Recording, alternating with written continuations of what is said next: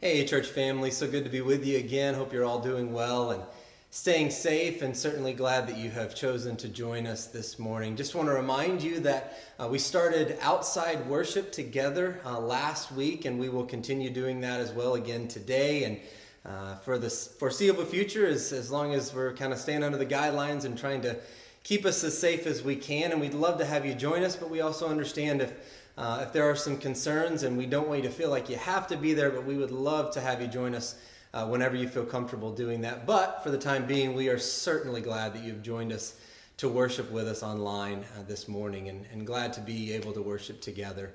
I heard a story about a preacher and his wife who wanted to go out on a date, go out to dinner and a movie, and so they called the babysitter to come over and watch their young daughter. And so later on that night, the babysitter's putting the young daughter to bed when the preacher and his wife are still out having a date, having a break, And so the babysitter's putting the young daughter to bed, and the young daughter says to her, she says, can we say our prayers? And the babysitter said, absolutely, we can say our prayers. What would you like for me to pray for? And the little girl said, well, I want you to pray for me, because I don't think I want to go to church tomorrow.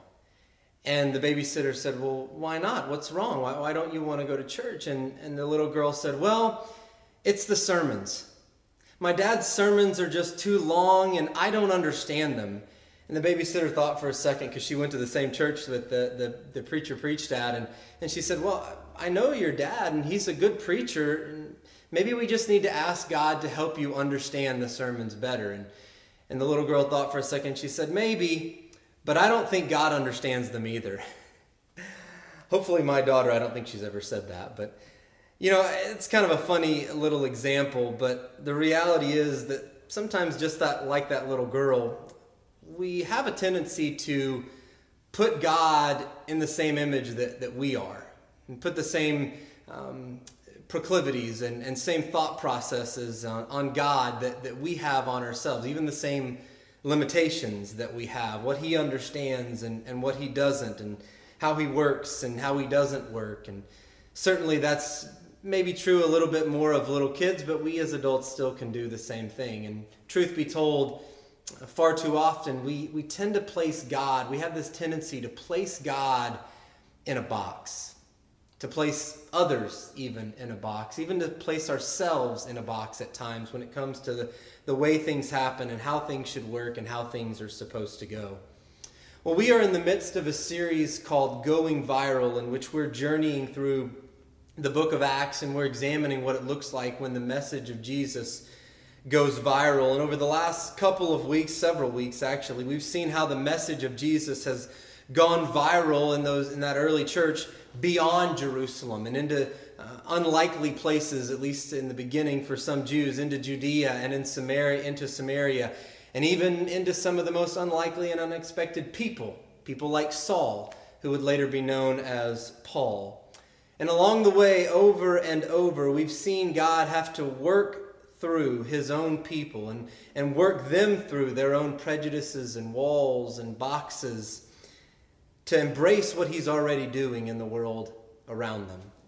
And this story that we come to today is really no different from that, because it also involves those same prejudices and walls and boxes, the boxes that we sometimes place God in, the boxes that we sometimes place others in, and even the boxes that we sometimes place ourselves in at times. And so let's pick up the story in Acts chapter 10, starting in verse 1.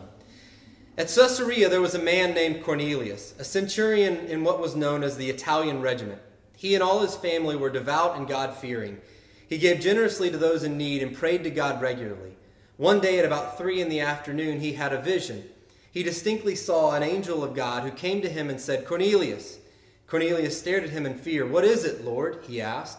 The angel answered, your prayers and gifts to the poor have come up as a memorial offering before God.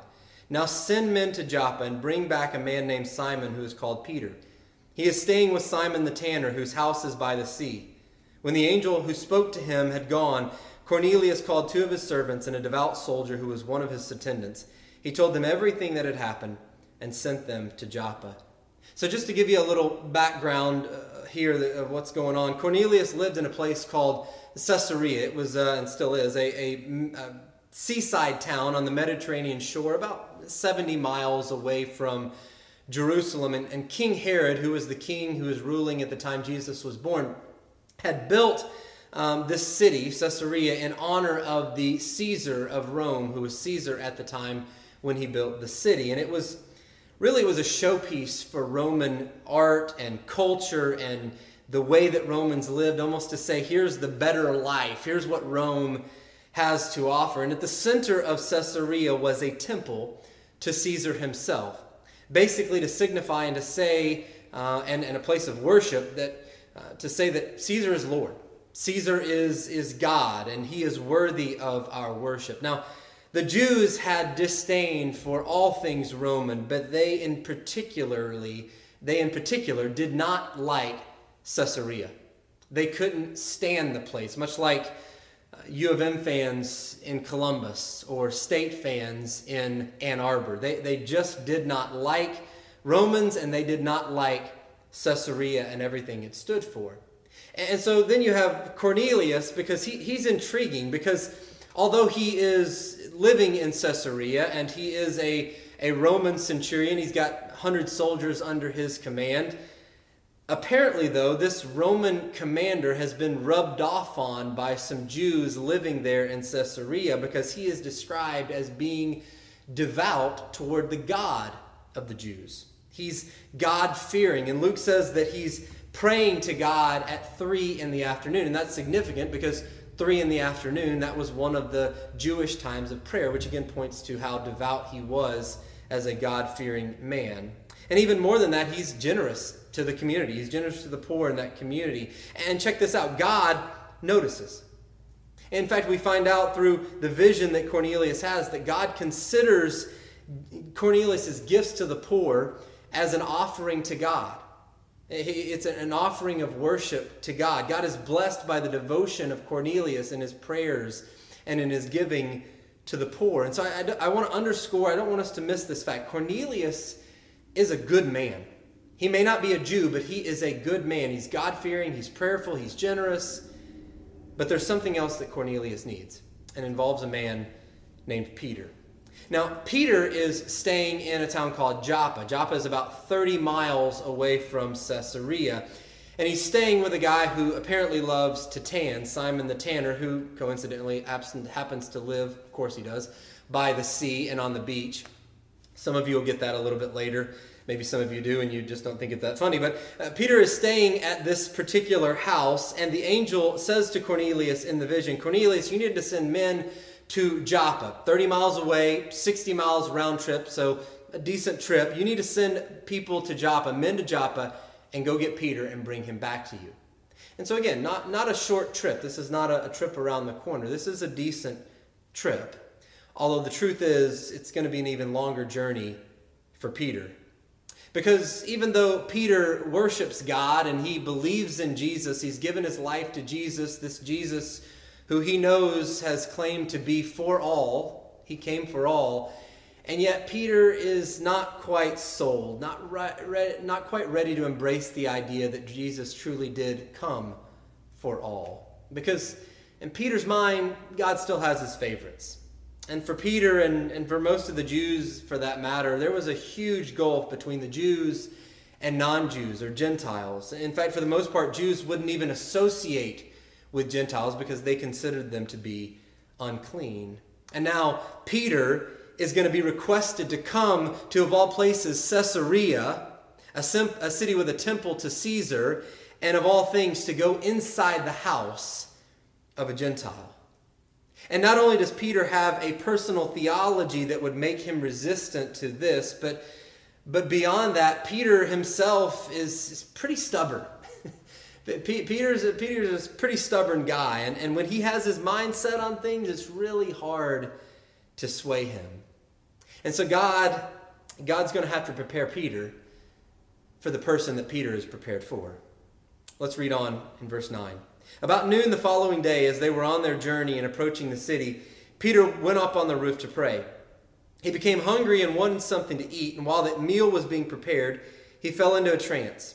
He saw heaven opened and saw something like a large sheet being let down to earth by its four corners. It contained all kinds of four-footed animals, as well as reptiles and birds. Then a voice told him, "Get up, Peter, kill and eat." "Surely not, Lord," Peter replied. "I have never eaten anything impure or unclean." The voice spoke to him a second time, "Do not call anything impure that God has made clean." This happened 3 times, and immediately the sheet was taken back to heaven. And so, just get the scene. Peter's up on the rooftop around lunchtime, and he's spending some time in prayer, because that's a normal time of prayer, and he gets hungry. And so he puts in his order, and while they're preparing his meal, he falls into a trance. I don't know if it was a hunger trance, but obviously God had made it possible for him to fall into this trance. And in the midst of this trance, he has a vision. It's kind of a strange vision. It's a vision of this large sheet with all these kinds of animals on it, and all the animals are unclean animals. In other words, they're all animals that God had explicitly told his people in the Old Testament not to eat. It's black and white in Scripture. God gave them a command not to eat these particular animals. And now Peter is having this vision of this image of this sheet unfurling from heaven, and the same unclean animals are on the sheet. And then the voice says to Peter, "I want you to kill and I want you to eat." By the way, this is a hunter's favorite passage, kill and eat. But this voice is telling Peter to do exactly something that God has explicitly forbidden his people in the Old Testament to do. And Peter says, "No way, Lord. I've never eaten anything impure or unclean, and I'm not about to start now." And the Lord says, "Don't call something impure that I have made clean."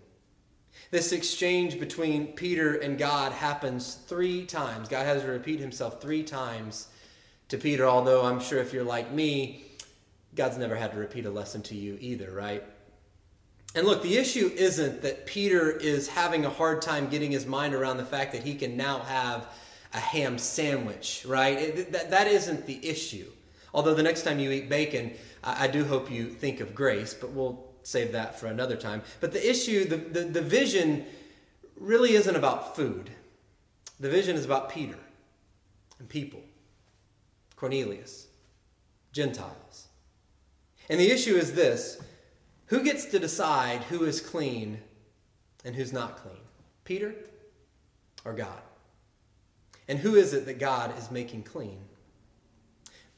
Peter just doesn't quite get it yet, though. Continuing in verse 17. While Peter was wondering about the meaning of the vision, the men sent by Cornelius found out where Simon's house was and stopped at the gate. They called out, asking if Simon, who was known as Peter, was staying there. And while Peter was still thinking about the vision, so he's still trying to wrap his mind around all of this, the Spirit said to him, "Simon, 3 men are looking for you. So get up and go downstairs. Do not hesitate to go with them, for I have sent them." Peter went down and said to the men, "I'm the one you're looking for. Why have you come?" The men replied, "We have come from Cornelius the centurion. He is a righteous and God-fearing man who is respected by all the Jewish people. A holy angel told him to ask you to come to his house so that he could hear what you have to say." Then Peter invited the men into the house to be his guests. The next day, Peter started out with them, and some of the believers from Joppa went along. The following day, he arrived at Caesarea. Cornelius was expecting them and had called together his relatives and close friends. And as Peter entered the house, Cornelius met him and fell at his feet in reverence. But Peter made him get up. "Stand up," he said. "I am only a man myself." While talking with him, Peter went inside and found a large gathering of people. And so picture the scene. Cornelius has gathered together all of his close friends and all of his relatives, all of the people that are near and dear to him in his life. And he's rounded them all up, brought him to his house to hear what Peter has to say. And listen to how Peter starts the conversation. Verse 28, Peter said to them, "You are well aware that it is against our law for a Jew to associate with or visit a Gentile." How's that for an introduction? You're well aware, or if you're not, I'm making you aware that it's against the law for me to be here right now. It's against my law. It's against my religion to be here right now. Apparently, Peter never read Dale Carnegie's How to Win Friends and Influence People. Never read his book or went to any of his conferences. But Peter does continue. "But God has shown me that I should not call anyone impure or unclean. So when I was sent for, I came without raising any objections." To which I would say, well, maybe a little bit of objection. "May I ask," Peter said, "may I ask why you sent me?"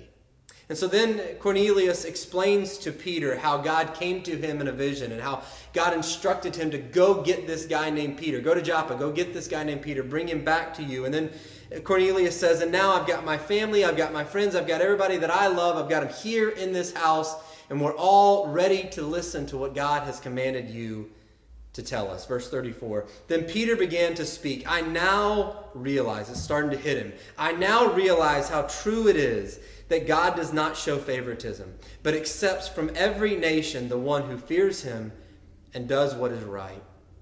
And then Peter proceeds to share with Cornelius and with all those there in his household the message of Jesus Christ and the forgiveness of sins that's found in him. He begins to preach the gospel to Cornelius and all who are there. But then, right in the middle of the sermon, check this out, verse 44. "While Peter was still speaking these words," so while he's still talking, "the Holy Spirit came on all who heard the message. The circumcised believers," the Jewish Christians, "who had come with Peter were astonished," obviously, "that the gift of the Holy Spirit had been poured out even on Gentiles, for they heard them speaking in tongues and praising God." And so get this, they're hearing this Roman centurion. These Jews, mind you, are hearing this Roman centurion, this Gentile, and all his Gentile house and family speaking in tongues. Sound familiar? Takes us back to Acts chapter 2 with Peter and the other believers when they were speaking in tongues. And for Peter and these other Jewish believers who are hearing this and seeing this, it's like, whoa, these guys, they've got the same thing we do. Then Peter said, verse 47, "Surely no one can stand in the way of their being baptized with water. They have received the Holy Spirit just as we have." So he ordered that they be baptized in the name of Jesus Christ. Then they asked Peter to stay with them for a few days. It really is such an incredible moment because, I mean, get this. God is so eager to save Cornelius and to save Cornelius' household that he doesn't even let Peter finish the sermon. He doesn't even let Peter give the invitation, right? And stand and sing the invitation song. He doesn't wait for Peter to get to the end. The Spirit just comes on them. And for the second time in the story, God does something completely unexpected. Now, I want to stop right here for just a second. I don't want to spend a whole lot of time on this, but I do want to address something that comes up when people read this story. In Acts chapter 2, when Peter, at Pentecost, when Peter preaches the message of Jesus, and he's preaching to all those who were present or around Jerusalem when Jesus was crucified, and he says to them, "You crucified Jesus. You messed up royally." And they say, "Well, what do we do? How do we respond to this?" And Peter says, "You need to repent. You need to change your heart and your mind about Jesus and who he is. And you need to be baptized for the forgiveness of your sins, and then you will receive the gift of the Holy Spirit." And in Acts chapter 2, as we read and studied a few weeks ago, 3,000 people make that decision to follow Jesus, to give their lives to Jesus, to be baptized for the forgiveness of their sins, and then they receive the gift of the Holy Spirit. But here in Acts chapter 10, the Spirit comes on them before they're baptized. In fact, even before they seemingly repent or give a confession that Jesus Christ is Lord and confess their belief in him. So the question is, well, why is that? Well, again, I don't want to spend a whole lot of time on this, but let me just simply say, my belief is that this is the only way. God doing this, God did this for a specific purpose for Peter. It's as much to teach a lesson to Peter as it is to show what God is doing through the Gentiles. This is the only way that Peter and the other Jewish believers would have allowed them to be baptized in the first place. I mean, Peter says as much himself when he says, "Surely no one can stand in the way of them being baptized now that I've seen what I've seen." Up until this moment, Peter and the other Jewish believers would have stood in the way of them believing and being, well, they could have believed, but them being baptized in the name of Jesus for the forgiveness of sins. But now he says they've received the same Holy Spirit just as we have. And the reason he said it that way is because up until a few days ago, he wouldn't have been caught dead in the water with these guys. And this is a huge moment. The Gentiles, the non-Jews, the uncircumcised, the Spirit of God comes upon them and takes residence upon them. That means that the Gentiles can have the same kind of relationship that God has with the Jews. That the Spirit of Jesus longs to save them and to dwell in them and in their lives just as he did among the Jews. Jesus is making them clean too. And so far be it from Peter or anybody else for that matter to stand in the way. So what do we take from this story of Peter and pigs in a blanket and the Spirit coming to Cornelius' house? Well, let me just give you 3 takeaways today. And the first is this: when it comes to going viral, this story reminds us that the gospel is for all, but it's also necessary for all. You see, the gospel is for all, but it's also necessary for all. Go back to the very beginning of the story. Cornelius prays to God and he's generous to the poor, and this honors God, and God sees it as worship, but there's still something lacking in Cornelius' life. He had yet to hear and embrace the good news about Jesus. And it's God in a vision who tells Cornelius, you need to send your servants down to Joppa, and you need to go get this guy named Peter, and you need to bring him back here because there's something Peter has to tell you that you need to hear. Listen to me very closely. Cornelius' devotion in prayer and his generosity to the poor and his fearing of God and his devoutness and his commitment to God, that honored God. God saw that as worship. But those things could not cover his sin. Those things weren't enough to pay the penalty for his sin. And I think this is a message that we need to hear in our culture, in our American culture, in the American church, because we all know people in our lives and in our world who are highly moral people. In fact, many of us would probably say we know a lot of moral people who are more moral than a lot of the Christians that we know. People who are more compassionate than we are. People who are more thoughtful than we are. People who are more giving and generous than we are, just like Cornelius. And you know what? God can be honored by that. God can be blessed by the lives that they live, but they still need to hear the good news of Jesus Christ. God didn't say, well, you know, Cornelius, he's doing well. I mean, he's praying, he's doing the right things, he's given to the poor, he's generous. You know what? I think we just need to leave Cornelius alone. God didn't say that. God sent him a vision, told him to send some men down to Joppa, 60-mile round trip, go get this dude named Peter, bring him back. And God worked supernaturally in Peter's life to prepare him to go to Cornelius. Why? Because as good of a man as Cornelius was, he still needed to hear the good news about Jesus and the forgiveness of sins that only comes through him. As good of a man as he was, he still needed to hear that. And listen to me very closely. You have never met a person who doesn't need to hear the good news of Jesus Christ and the forgiveness of sins. You've never met a person, and you will never meet a person who doesn't need to hear the message. No matter how generous they are, no matter how thoughtful they are, no matter how moral they are, no matter how prayerful they are, you've never met a person who doesn't need to hear it. That's why not only is the gospel for all, but it's also necessary for all. Here's the second thing. When it comes to going viral, this story reminds us that Jesus works on us while he's working through us. And Peter's probably the best example of this in the New Testament, if not the entire Bible. Peter is one of the first disciples called by Jesus. He's with Jesus from the very beginning, and yet there is so much growth that still needs to happen in Peter's life. You know, it's interesting. There are more stories, both for good and for bad, in the New Testament about Peter and his transformation and his growth than pretty much everybody else in the New Testament. I mean, you just pick up the Bible and read through Acts and read through Peter's life, read through the Gospels and read through all the stories about Peter, for better or for worse. I mean, I kind of feel bad for him. It's like there's all this garbage about Peter. Peter gets picked on. Everybody's reading his files. And don't mistake me, there are a lot of good moments too, but there's also some bad moments in Peter's life. But in every one of those stories, Peter experiences another level and another level, to Peter's credit, and another level of transformation when it comes to his attitudes and his behaviors and his thinking. And the whole time, while Jesus is working through Peter to touch the lives of others, Jesus is still working on Peter. You see, just because Jesus uses you doesn't mean that you've arrived.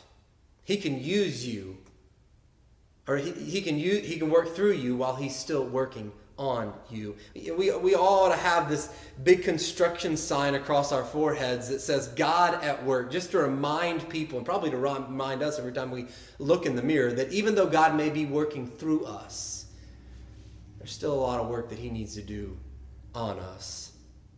And just because he's working through you doesn't mean he stopped working on you. And perhaps maybe that's one of the reasons why all the skeletons in Peter's closet are drug out for everybody to see, because all of us have skeletons too. And we need to be reminded that just because God is working through us doesn't mean that he's done working on us. You know, I was talking with someone the other day about the importance of praying for people in our lives who don't know Jesus.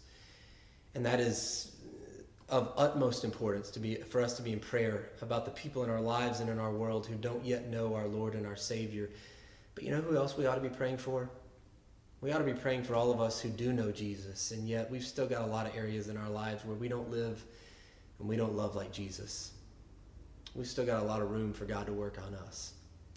Peter knows that story as well. And then finally, I think we learn from this story in Acts chapter 10 that the gospel of Jesus going viral often has something to do with us coming to the understanding that God is bigger than the box. Our God is bigger than the box. You know, so much of this story is about Jesus blowing out the boxes that Peter had others in, and even Jesus blowing out the boxes that Peter had Jesus in. Peter has some preconceived notions about how God works and who God works in and through, and even who God desires to save. And Peter has Jesus in this nice little box, and I wonder, in fact, I do more than wonder, I think I know that sometimes we do the same thing. We try to fit Jesus into this nice little box of how he works and who he works in and who he works through. And look, some of those boxes God gives us himself. I mean, after all, Scripture in many ways is a box. It provides a box. It's a way of God trying to relate to us as human beings to say, here's what I'm like, and here's what it looks like to live in my image and to live out this call that I've put on your life. And certainly Scripture paints an incredible box of who God is and how he works and what he desires for our lives. And that's obviously a good thing, and in no way do I want to paint this picture that Scripture is less than or to diminish or downplay the role and the importance of Scripture. So please do not hear what I'm not saying. But God is bigger than our finite understanding of Scripture. God, if God could explain who he is in Scripture, then we would be able to understand him. And God is beyond our understanding. God is beyond anything that we can comprehend or wrap our minds around. I'm not downplaying Scripture, but God is bigger than our finite understanding of Scripture. I love what A.W. Tozer says, the God who fits into our nice little boxes isn't the God and Father of our Lord and Savior Jesus Christ. That's why stories like this are probably so hard for us to get our minds around. Because we all want a system.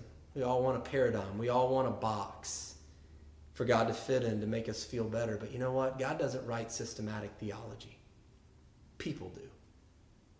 And every now and then, God will work outside the box just to keep us honest. And think about it. For thousands of years, the Jews had viewed these foods as unclean and certain people as unclean. That's the box that Peter had. And don't get me wrong, I mean, God's the one who had, he's the one who brought it into being. So it's not like they just made it up. God is the one who brought it into being. And it served a purpose for a season, a time in the Old Testament. But God was up to something far bigger than the box that Peter had him in of how God worked and how he moved and who God is. That box wasn't the be-all, end-all. It simply played a role in the story of Jesus becoming Lord and Savior of all, Gentiles included. After all, If it wasn't for God working outside the box, particularly the box that Peter had him in, you and I, as Gentiles, we're not Jews, we're Gentiles.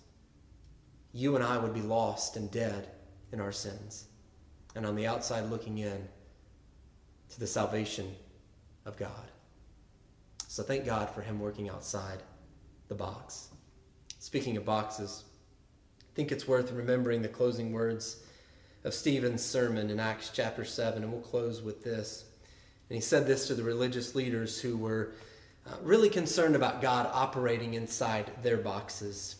He said this: "The Most High doesn't live in houses built by human hands." He's talking about a temple here. "As the prophet says, 'Heaven is my throne and the earth is my footstool.' What kind of house will you build for me, says the Lord, or where will my resting place be? Has not my hand made all these things?" In essence, Stephen is saying, how big of a box can you build that you can fit God in it? And the point is, you can't build a box that big. By the way, isn't that what the resurrection of Jesus is all about? I mean, they put him in that grave, they put him in that tomb, and that was the best box they had. And when he came walking out of that tomb, it was in essence Jesus saying, if you're going to try to contain me, you're going to need a bigger box. And the truth is, there isn't a box that big, because our God is bigger than the box.